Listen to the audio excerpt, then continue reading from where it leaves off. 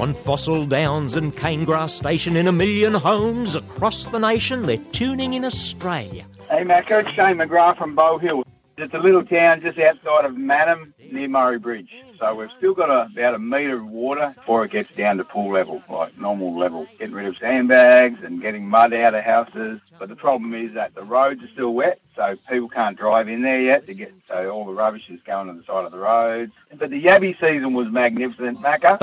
The yabbies were going nuts up here. We're getting like 300 a night. 300?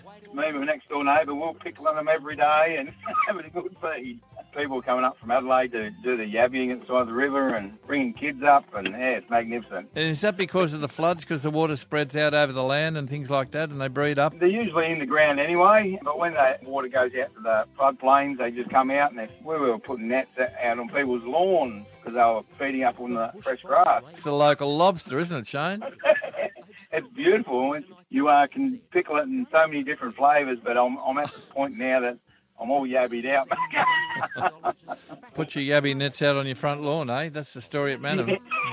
Yeah. And there's a lot of stories like that, but they reckon the recovery's going to be for about probably another 2 years, Macca. Good on you, Shane. Have a fantastic day, and thank Thanks, you mate. for all listeners. You do a magnificent job.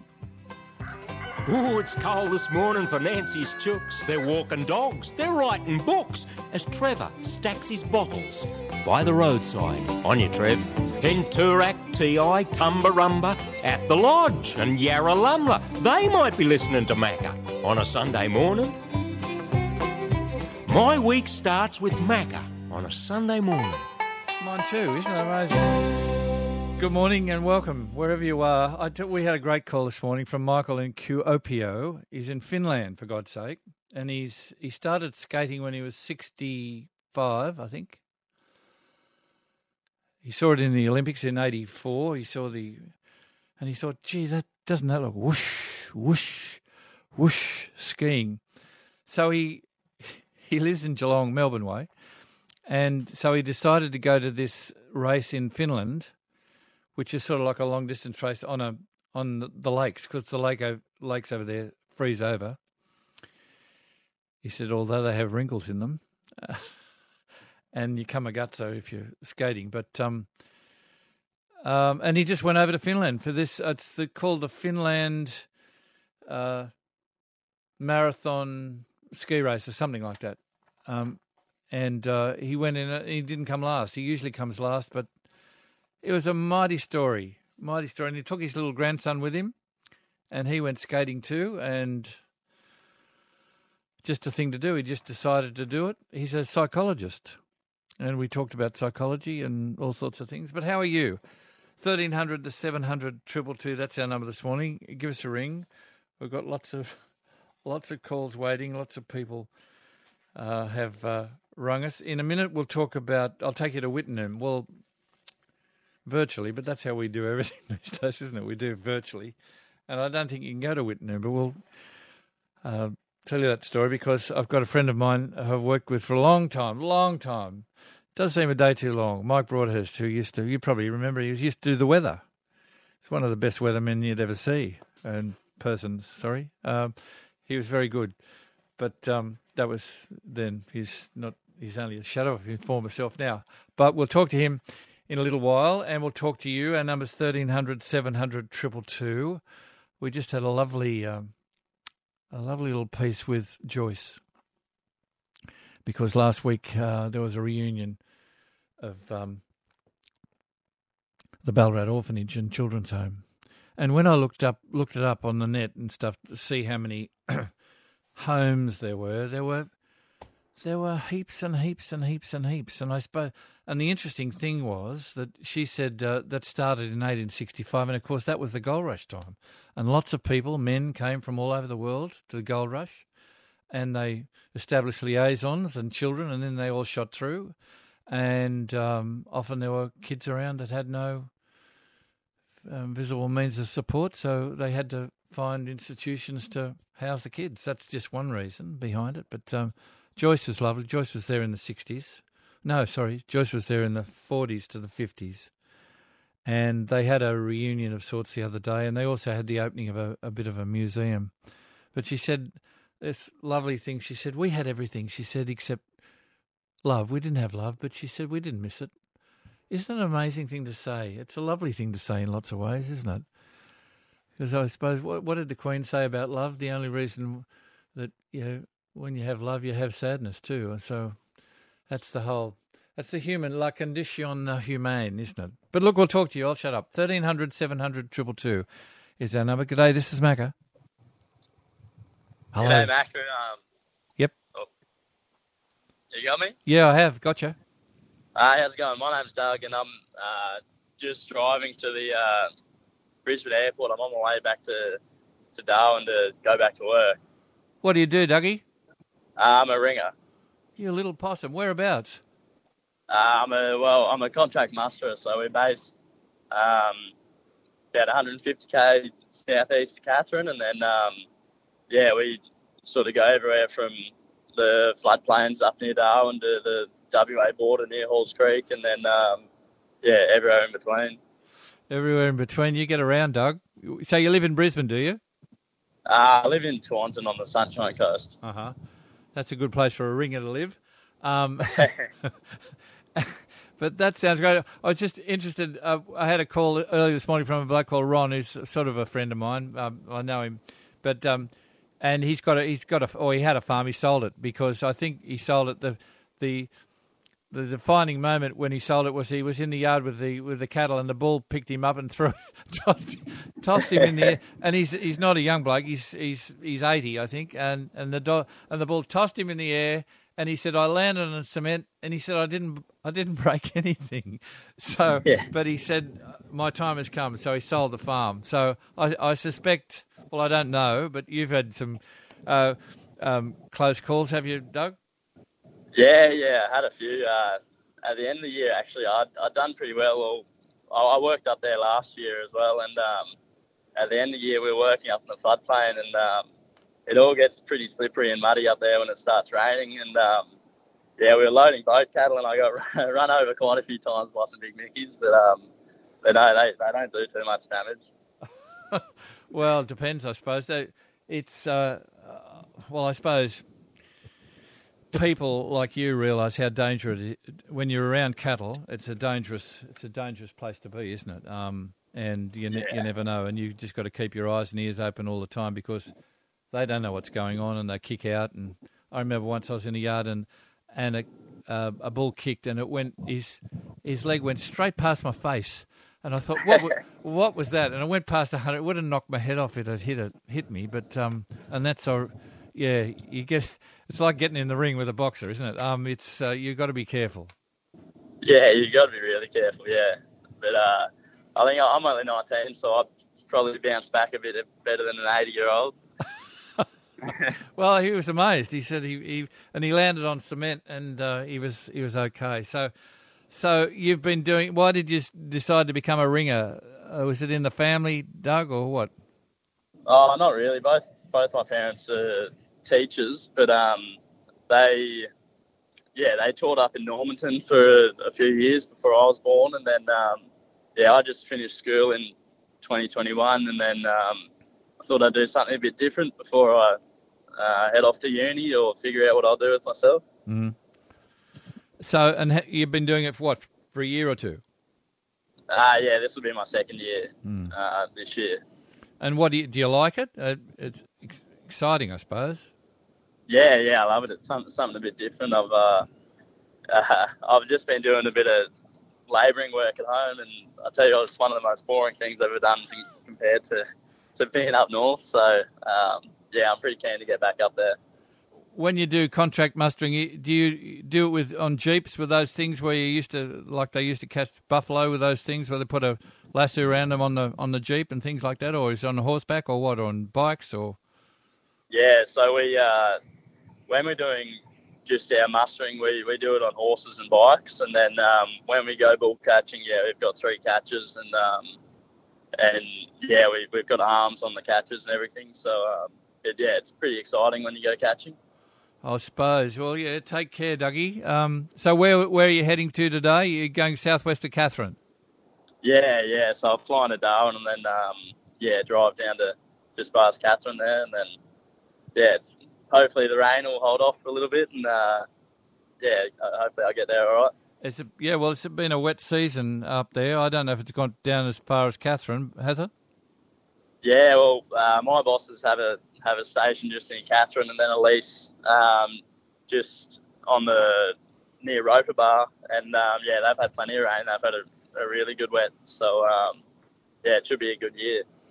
It'll be hard for you to go to uni, mate. What are you going to do? I got into law when I finished year 12, but I'm not too sure if I want to do it anymore. Well, yeah, maybe you can do law and then buy yourself a place or something like that. But I don't know. I'm not one to tell you not to do anything. Yeah, just it's always interesting. You can see how it goes and see if you like it. And for sure. Or find out where being a ringer can lead you, or whatever if you like it. It's always a great experience to have when you're a lawyer, mate. When you get round talking to people and you're getting all over, it's if you're in the courtroom and talking and stuff like that, the more experience you've had with talking to other people, not to cattle, but talking to people, it'll stand you in good stead. I'll figure it out. Years ago, when I first started at the ABC, I worked in a little unit. It was a regional radio unit, really, and I bumped into my next guest. His name's Mike Broadhurst. Good morning, Mike. How are you? Nice to see you. Good day, Macca. How are you? I'm good, thank you. No, you well? Yeah, reasonably. How about yourself? Yeah, I was just trudging along. Mike, ladies and gentlemen, used to compare a lot of the programs we did.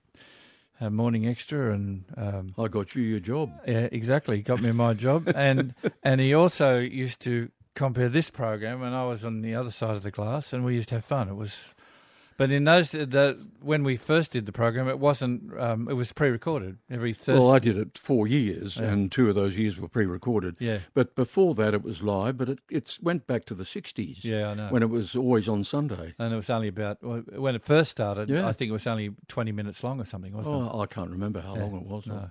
I wasn't in the ABC then. I joined the ABC in 1971. Yeah. And why I called Mike the Calderdale Jackaroo after that song, really. Because when I work with Mike, you talk about things, and he told me that he'd grown up at Wittenoom. And last week on the was it last week before, I talked to a lady called Susie D, and at a place called the Red Stitch Theatre, which is in Melbourne, they had a play on called Wittenoom. And so we talked about that with Susie. And when I saw this, I thought, oh, Wittenoom, that's Mike. Because I remember Mike used to talk now and again Wittenoom, and I think everybody in Australia knows about Wittenoom because it's been part of the. Well, I think it's faded from memory a lot because I say to people, I was brought up at Wittenoom, and they say, where? Yeah. I say Hammersley Ranges, northwest Western Australia. Mm. Oh yeah. And mesothelioma and things like that. Asbestosis. And clouds of floating across the... Oh, yes. Yeah. That's when they crushed, because a lot of people don't know that blue asbestos, its name is chrysidolite, actually. It's its technical name, but it comes in a seam like coal. It can be a couple of inches or a couple of centimetres tall, or, 3 or 4, 5, 6, 7, 8, 10 centimetres tall. And the fibres in it are minute in diameter. You can get, if you got one as thick as your finger, a section of it, there'd be thousands and thousands of fibres in it. Millions. But it's got to be crushed out of the rock. And what happens then is the dust forms. And I can remember at Wittenoom living there that if we had an overcast evening and they were crushing, because they sometimes crush through the night, the dust would be extraordinary. It'd be like a pea soup fog. Uh-huh. And you think that if you poked your finger into it, the hole would stay there. But you'd wake up in the morning and the fly wires would be literally dripping with asbestos. There you go. I'm talking to Mike, and as I said, you tell us a story. You grew up. How come you were a little boy ends up at Wittenoom? Tell me. I was born in Sydney, actually, and Dad, my father, was a farm boy from Childers in Queensland, and he became an engineer and joined CSR. He was with CSR all his life. And in 1943, CSR took over the mining at Whitnum from Lang Hancock. Lang Hancock started it there, and they took over in 1943, the year I was born. So Dad was over there, and I'm not sure when I got there, but it was about when I was 2 or 3, because my earliest memory of Whitnum is my mother changing my nappy, so I must have been quite... Wow. And the other memory I had was my mother feeding me, spooning apple out of the fruit in an aeroplane. And I had glandular fever and was going to Port Hedland, because that was the only major hospital there. And I can remember, the other memory of that is my bed was on the veranda and I was looking out to sea. And what comes to mind is Dorothea McKellar's poem, I Love a Sunburned Country, a land of sweeping plains, of ragged mountain ranges, of droughts and flooding rains, and that sort of thing. And if I'd known that later on as I was growing, I would have said, she's been here at Whitnum, because it was. But it was, nobody was dying in Whitnum from asbestosis. But Dad was the manager. CSR said, we want you to run the business at Whitnum. He became the general manager of ABA, Australian Blue Asbestos, which is a part of CSR. And we lived in the gorge about a mile from the mine, all the management did. And Whitnum, the town, was on the edge of the Hamersley Ranges. And it became, at one time, one of the biggest towns in the northwest of Western Australia. I'll bet. And there were, the maximum population was about 1,000. But that, it was so, the conditions were so stressful because it got so hot, 120 in the shade in the oil system. Plus all the dust. Well, dust, the Whitnum dust, but the dust from the plains, the endless plains. Yeah. But it was the end of the war when we had an influx of workers from Europe after the war. And they were offered a house, a job, and all the amenities. So the parents were complaining when the school started that the kids were coming home speaking 5 different languages. They couldn't understand what they were saying. It was quite remarkable. A bit like the Snowy Mountains. The same thing happened there. But it was a paradise. Yes. Well, that's what I wanted to talk about, because this play, Whitnum, was about, it follows the story. It follows the story of Dot and her daughter Pearl. But when I've heard about Whitnum, I've heard about this gorge, and one of the most beautiful places in Australia, from what I can see. Staggeringly beautiful. It was a small gorge, and if you go on, say, Google Earth, there's a picture of it. And I've got a picture here where it shows the cement slabs of the houses that were built are still there. And I can see that there's water all around it. So the creeks have come down. And when we got home, we went to boarding school in Perth, and when we got home for holidays, the first thing we asked Mum and Dad was, have the creeks come down? Because that was heaven on earth. Really? And I can see that there's water here, and I can point out all the spots that we used to play and light fires and smoke cigarettes and when we were 10 and 12 and sort of thing. Yes, a beautiful place. Absolutely staggeringly beautiful. Yes. I've never, and nobody...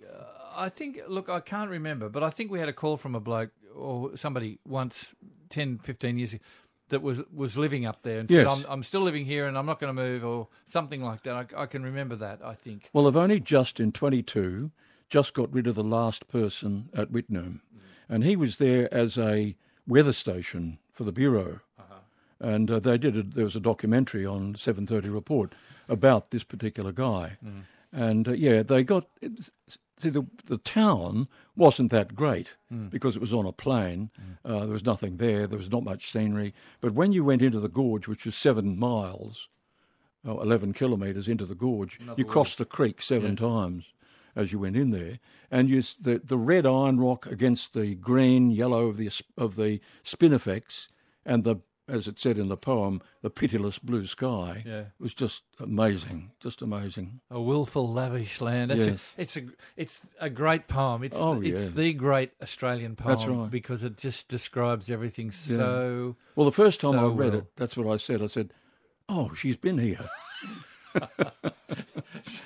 she may well have, but in these days now you can go to Whitnum you can see it on as you say, go to Google, whatever, and you can't go there. No. See, you can probably go to Whitnum Township there because it's not closed off, but the entrance to the gorge is closed off. and you can't get up the gorge. So you can't Is see that the where the beauty. mining was, up the gorge, Yeah, was it? the first mine was started in Whitnoom Gorge. It was started, well, actually, the existence of blue asbestos was known since 1915. And about 1925, an asbestos rush occurred in the Pilbara, which is our area there. But the tyranny of distance and the terrain difficulties forced prospectors to sell their claims to speculators. Lang Hancock then started the first actual mining of blue asbestos, and CSR took over from that. They took over, and they finished mining in 1966. It never made a profit. It just didn't. It was too harsh. Michael's in Kuopio. Is that right, Michael? Yeah, that's right. Yes. Well, tell everyone where Kuopio is. It's in the middle of Finland. And what are you doing there, Mike? Well, there's a race around their lake. There's a couple of different distances. I wimped out a bit and only did 25 kilometres, and I came here to do that race, skating, that is. Skating? You're a skater. You came from where? I came from Geelong, really, sort of Melbourne-ish. Well, Melbourne-ish, exactly. And you went all that way for a skating race? Yes, nothing else. Just came over here to go in the race, and I'll be going home tomorrow. Tell me why you did that. You're a skater? You're an Olympic skater or something, or?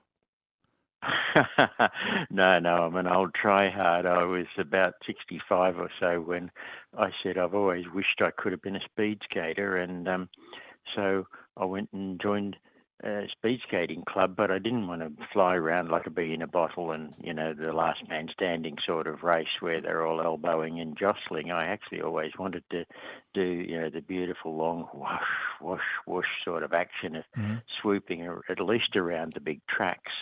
And so since then I've been slowly getting slightly better every year.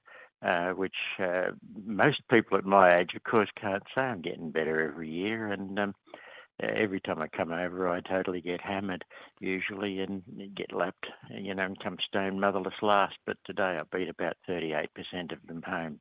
Well, that's good. Now tell me, so they've got big skating tracks and places, have they, where you can skate for long distances? In Europe, they've got a few, not vast number, but a 400-metre tracks like, an athletics track, and that's what they call long track speed skating. But in Finland here, they're tougher than that, and they mostly do it on the lakes because the lakes are extremely frozen. But of course, the surfaces are a bit wrinkly. And so here it is, and I thought I really wanted to do a serious one. It's the first time I've come to Finland to do this, and it was awesome fun. I think you're a legend. So if they're a bit wrinkly, do you go base over apex when you hit a bit of wrinkles? Oh, yes. Yes. I sort of was close to withdrawing just from practice. I sort of nearly dislocated my shoulder. I've got to cut my ankle through to the bone with one of my other skates. Oh, dear. When my God, feet got tangled and whatever. And so I went out and got longer skates. They've got sort of skates, about 2 foot long.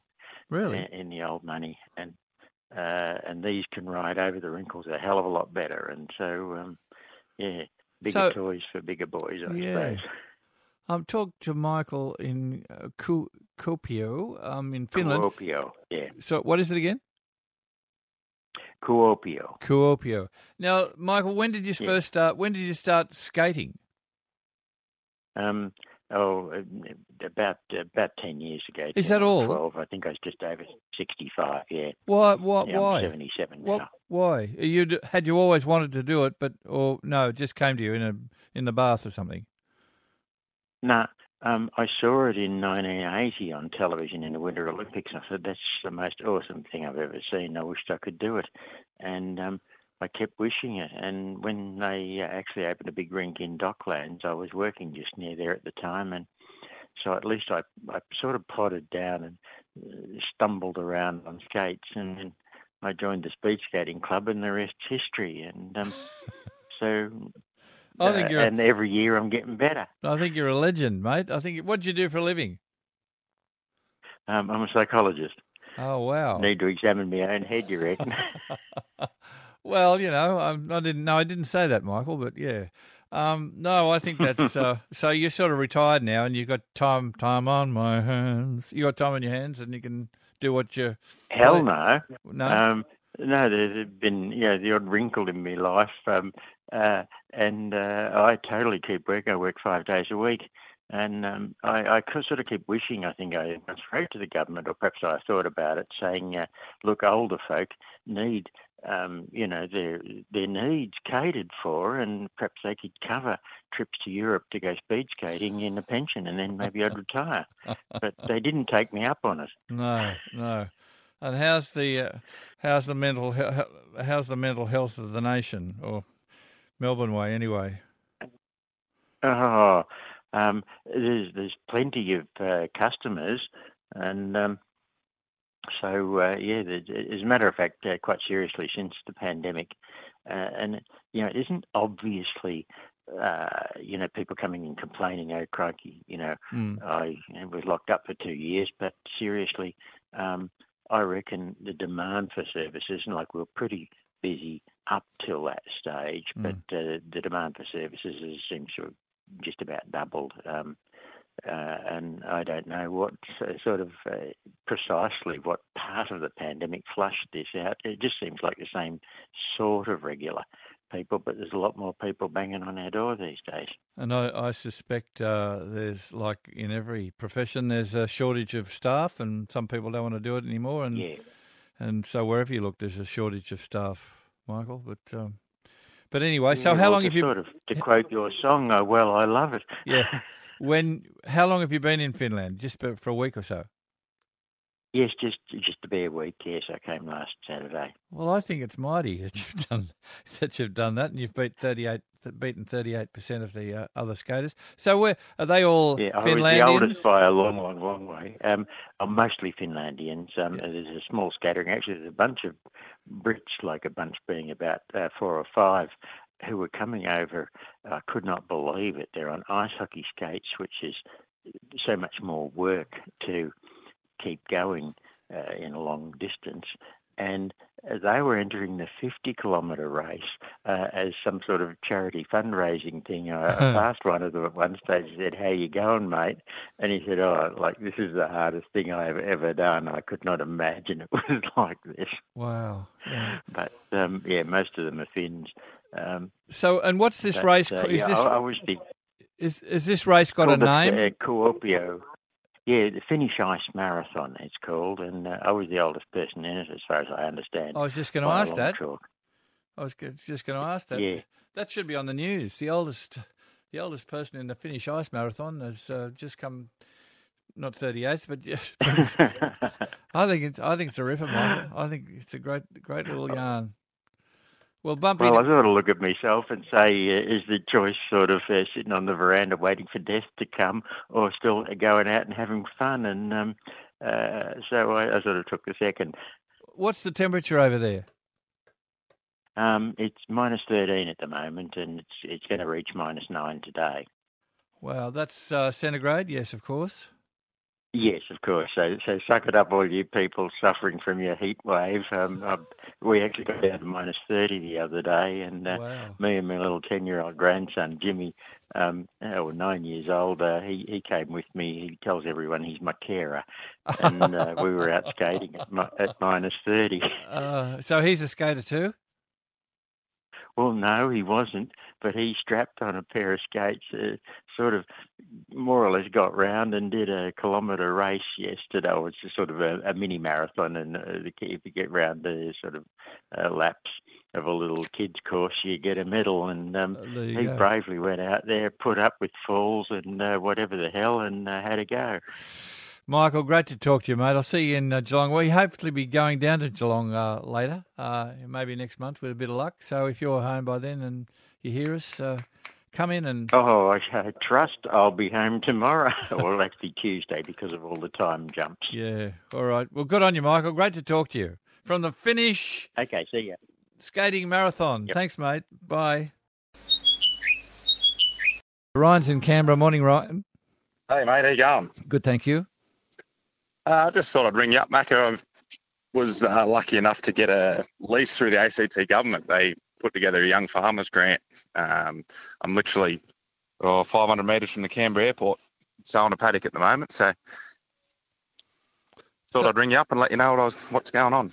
So tell me this: you've leased a paddock from the ACT government?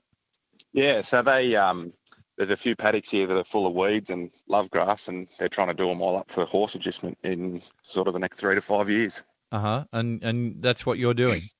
Yeah. So they gave me those, and they fund all the seed and super to sow crops here, and we've just got to supply the labour to do it. So my partner and I are having a crack, and yeah. Good on you. What's your background, Ryan? Have you done this before, I suppose, have you? Yeah, sort of off family farms, and with prices of real estate at the moment, would love to go and buy a place, but sort of Emma and I are just trying to build our numbers up here, and we're actually a family building business in Queanbeyan, and try and fit this in when I got spare time. So, aren't you amazing? Now tell me this: how big's the paddocks, and what are you growing?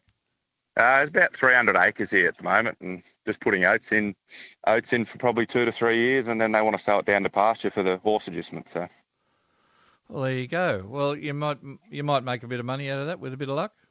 Yeah, no, it's a very good opportunity. Like, obviously, very grateful for it, and yeah, it's just good to be able to have your own bit of land to trial and error, and as I said, hopefully one day buy our own place, and we'll have a few numbers around us to put on our own joint. Yes, exactly. Now, Ryan, you work there on weekends, do you? And do you building the rest of the week? Yeah, sort of building during the week. I'm a plumber by trade, so we do our own plumbing, and then, but yeah, any spare chance. I'm literally looking straight over Queanbeyan right now. Like, we're right in town, so it works really well to be able to call in and move a few cattle around or do what I have to do during the week, and then on weekends we do whatever needs to be done. Wet year for you this year? It has been. The last sort of 3 years has been pretty good here, but at the moment, I don't know, old farmer's never happy, but at the moment we could do with a bit of rain, a few crops and that to go in. So I was reading, but this was last year or maybe the year before, about Detroit in America, where they made all the cars, and it's all fallen in a heap, or a lot of it has fallen in a heap. So, and a lot of the places gone into disrepair, and they said they're returning some of that land that was around Detroit to farming land, you know? Yeah, right. And I suppose there's lots of places where you could do what you're doing, Ryan, I'd reckon, around the place. Yeah, and definitely here in Canberra there's a lot of land that sort of gets unused just because it's surrounded by suburbia. But yeah, as I said, we're literally a stone's throw from the Canberra airport, so it's pretty bizarre. I was driving around last night with the lights on and looking over Canberra and watching the planes come in. So, well, good luck to you, Ryan. I'll if I get down Canberra way soon, I'll see if you're on the weekend. You're mostly there on the weekends, right? Yeah, that's right. All right, good luck, mate. Nice to talk to you. No worries. Good on you, mate. See you, Brady. Bye.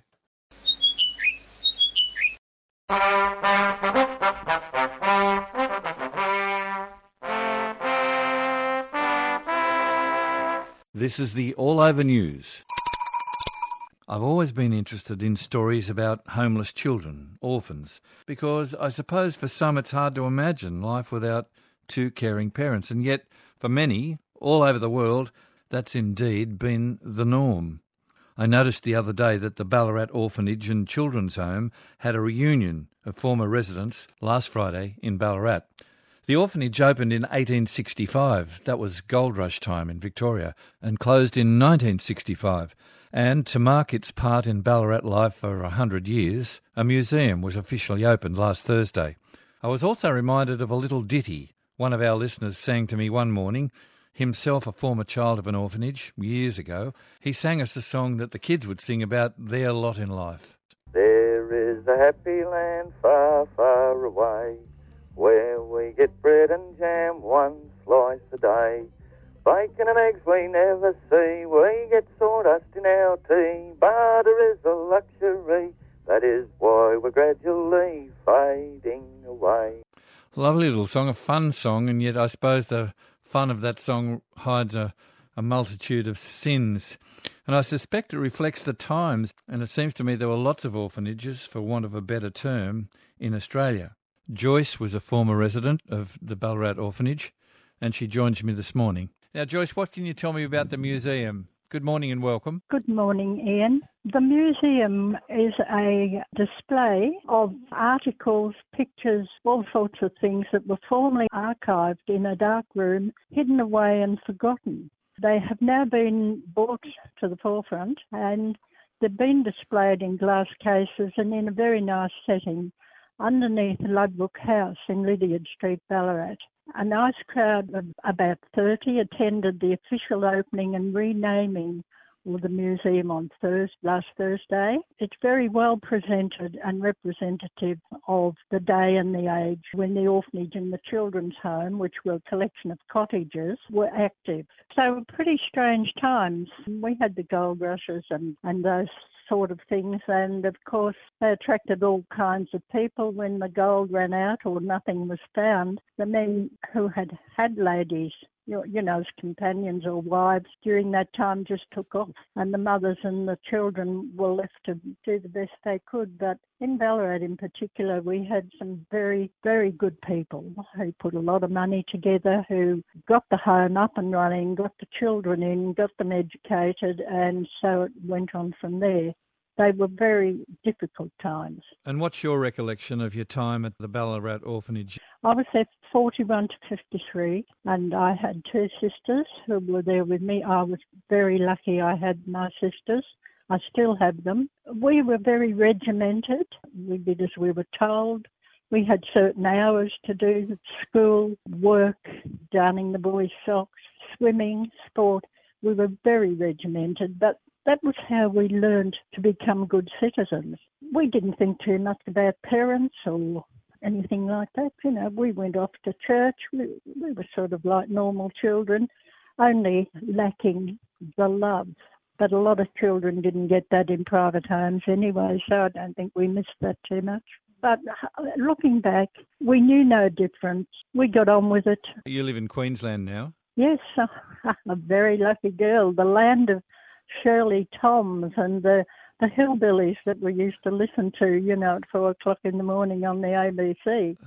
I can't believe I'm up in Queensland, the Warwick Rodeo and things like that you dream of when you're a child. Because a lot of people living in Ballarat now never knew that an orphanage existed in Victoria Street. Nothing there to show, but after we get it sorted, there will be memories there that the public can go and see, and the history of the site is recorded, so that should be okay, I think. Joyce, nice to talk to you. Oh, you're more than welcome, Ian. Thanks so much.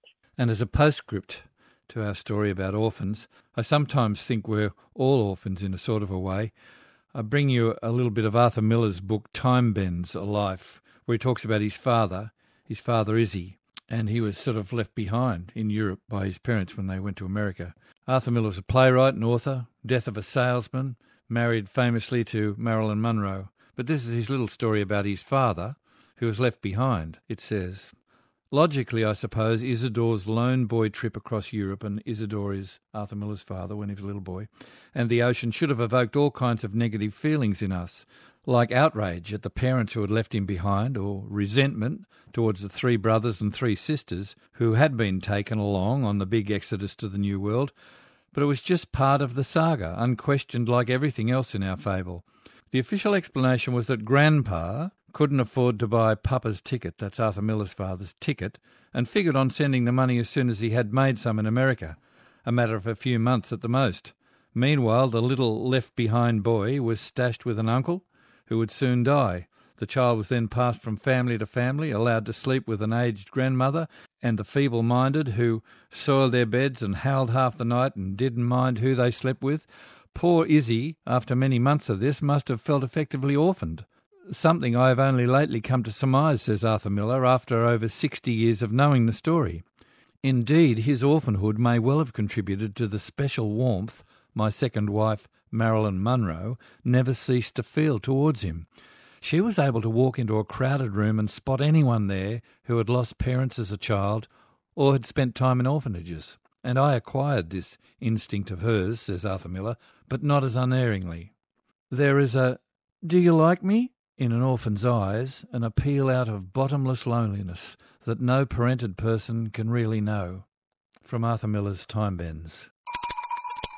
From our weather correspondent Richard Whittaker, he says over the last month or so we've seen some severe thunderstorm activity, especially along the New South Wales coast. Powerful wind gusts creating havoc. Port Macquarie on the 3rd of February, and torrential rain causing floods along the central coast on the 9th. The wind gust event was particularly interesting because it was an example of a microburst, a powerful but highly localised downdraft of sinking air within a thunderstorm that is less than 4 k's across. This column of air drops from the thunderstorm cell and when hitting the ground spreads out in all directions, producing a sudden burst of powerful wind. Microbursts are short-lived and highly localised, but intense and can result in wind gusts in excess of 200 k's an hour. Just such an event occurred in the United States 40 years ago, with a near catastrophe resulting. On the 1st of August 1983, President Ronald Reagan, aboard Air Force One, landed at Andrews Air Force Base in Washington. Just 6 minutes later, a microburst tore across the area, producing a wind gust of 240 k's an hour. This was a near miss, and went very close to producing a major accident involving the President of the United States. Microbursts have caused several aircraft incidents around the world, including Australia, and as a result, warning systems have been developed based on Doppler radar to alert pilots of the danger.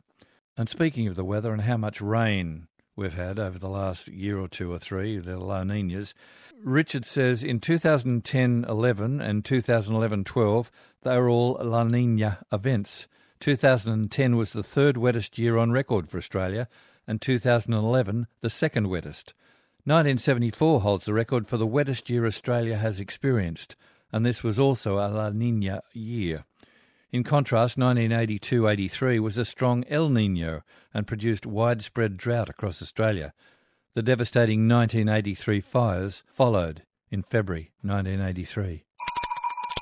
We were talking about gold last week with Jason, who lives in Orange and works in the gold mining industry, and we were unsure as to the biggest gold producers in the world. Our correspondent from Melbourne, Jimmy from Kew as he calls himself, says, Ian, according to the United States Geological Survey, the world's largest gold producer is China, with 330 tonnes produced in 2022. Actual gold production was probably more like 370 tonnes. China was followed by Australia and Russia with 320 tonnes each. Russian statistics are questionable, says Jimmy, as it's not clear if their figures include scrap and recycled gold. Canada is fourth with 220 tonnes of gold production in 2022, followed by the US at number 5 with production of 170 tonnes. South Africa, which was the world's largest gold miner for decades and produced about 1,000 tonnes in 1970, in 2022 produced only 110 tonnes. In the production league table, South Africa has fallen to the world's 8th largest producer.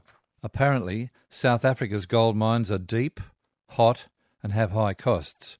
Electricity, which is needed for ventilation, refrigeration and pumping to keep the workings dry, is expensive and in short and irregular supply, says Jimmy from Kew. From Will, our correspondent on Christmas Island, he says, enjoy your show, and last week you had a commemoration of the bombing of Darwin. It was particularly sobering for me because my granddad, in the Australian Navy, was on Darwin Harbour when it happened. He survived, although his ship didn't fare so well. He went on to partake in the Battle of the Coral Sea. It's also important to remember, says Will, and make mention of the point that Darwin was not the only place to be bombed. Broome also came under attack, as did the Cocos Islands. Christmas Island was also occupied by the Japanese for a period. So I guess what I'm saying is it's great to remember Darwin, but don't forget the other places who suffered a similar fate. An under-taught chapter of Australian history, says Will Parker on Christmas Island. I think much of our history is under-taught, Will. G'day, this is Macca. Oh, g'day, Macca. It's Craig speaking on the Gold Coast. Hi, Craig. How are you? Yeah, good. I'm flying today from the Gold Coast down to the Avalon Air Show. Oh, wow. Well, tell me So, about it. Tell what you're yeah, flying on sure. your own or flying somebody, Yeah. or what's the story? Yeah, so I restored a Beechcraft Debonair. I found it in the back of a hangar in Longreach about 2.5 years ago. It hadn't flown for 10 years. So I brought it back and restored it, and I've been flying it for a couple of years. And I'm decided to go down to volunteer at the air show. A lot of volunteers are needed to make those kind of events work. And there are 7 other aircraft from the Southport Flying Club heading down today as well. So a bit of a flotilla. We're all going different ways. We're dropping off and seeing friends along the way. I just heard you call about Cooma. I'm thinking about possibly dropping into Jindabyne to see some friends. Yeah, and then I'll be on station down there for the week helping out, and the plane will be on display, fully restored while it's down there. So tell me about the plane again, and why is it? How old is this plane? It's a 1965 Debonair, which is a straight tail. If you remember the V-tail Bonanza, this is a straight tail version of that aeroplane. It's a great little plane, and I've had an engine upgrade, so it's more powerful than the original machine was. Uh-huh. And I've just redone the upholstery, redone the paint, and unfortunately, I couldn't time it quite right. I'm putting it into instrument flight rules when I get back from Avalon. I'd like to have gone down with that instrumentation, but we'll be going VFR for this particular week. And what's the weather look like? I'm just listening to your call about Cooma. It makes you shiver a little bit, but no, the weather looks pretty good. When we get to Avalon, there's a broken at 3,500 feet that I'll be coming in underneath that. So I'll be landing at Wagga to refuel, and I'll reassess when I get there and confirm my landing slot into Avalon. Craig, tell me about you and planes. How long have you been flying, and do you do this for a living, or is this your hobby? It's my hobby. I wanted to go into ADFA when I was a kid and be a pilot, and I was red-green colourblind, so I missed out. And so I shared that story with my wife when we were coming back from the snow one year in Sydney, and we were just going past the Bankstown Airport. She said, "We'll go and have a look." So to her, big mistake for her. We've been flying for 22 years. I owned a Piper Aztec for 7 years, and then a Twin Bonanza, a Warbird from America for 11 years, and had JATO rockets on it. And I did a lot of missions for Angel Flight, which I'm looking forward to do with this new machine that I've just restored. So, we've had a lot of fun in it. We've been everywhere. A lot of the towns that you talk about that a lot of people haven't seen, we've been to. So I just flew out to Oodnadatta, and my grandfather built the nursing station at Innaminka in 1920. Right. So I went out there and saw his work. It was lovely to run your hands over the timber walls. No, that was your grandfather that built it. Wow, I'll say.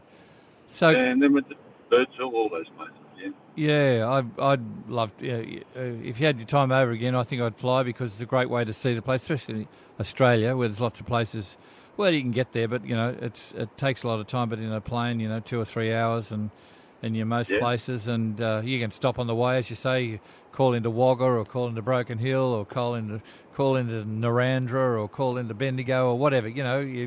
You can just land anywhere, or Ardlethan, or whatever, or Crescent.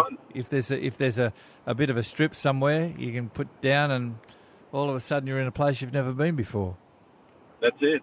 And you can do what takes you 3 or 4 months in a caravan. You can do in a week to 10 days. So. Now tell me about the Avalon Air Show. This is a fairly high-powered thing, isn't it? But they need people like you, like the Olympic Games needed, and need volunteers, and that's what you and your friends are doing. Yeah, that's exactly right. I mean, the catalyst was my son's studying. He's doing his commercial license, and because he's obviously been around airplanes all his life with the holidays we've had as a family, rather than go overseas, we went inland. So that's become his passion. But it looks like he's going to go solo next week during the air show. So he's had to stay back. There's a group of us that have all rallied around from the Flying Club. There's a great group of volunteers.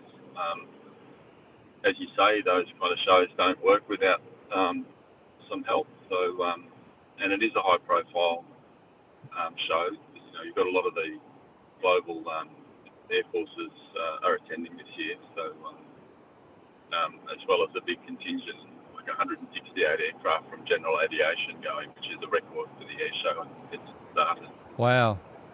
So it should be a good week. Yeah, I'll say, and for people like you who sound like you're plane tragics, you'll have a great time. Yes, sometimes called aerosexuals. Oh, really? There you go. So, Craig, you're not flying at the moment, are you? About to take off, are you soon? Yeah, I'm just driving out to the hangar. I've done my briefing, and I'm just getting out to the hangar now to put some fuel in it and then head off. Yeah, well, good on you, mate. And you keep in touch. Maybe ring us next week and tell us how it was, all right? I'll give you a call. Next Sunday is a big day at Avalon, so I'll try and come back to you during the show. That'd be great. That'd be great, Craig. Good on you, mate. Thanks. Yeah, and thanks for taking the call. Good on you, Mac. You're doing a great job. You know that. Yeah. Sometimes it's nice to hear it. It's very nice to hear it, Craig. Good on you, mate. Okay. So, bye.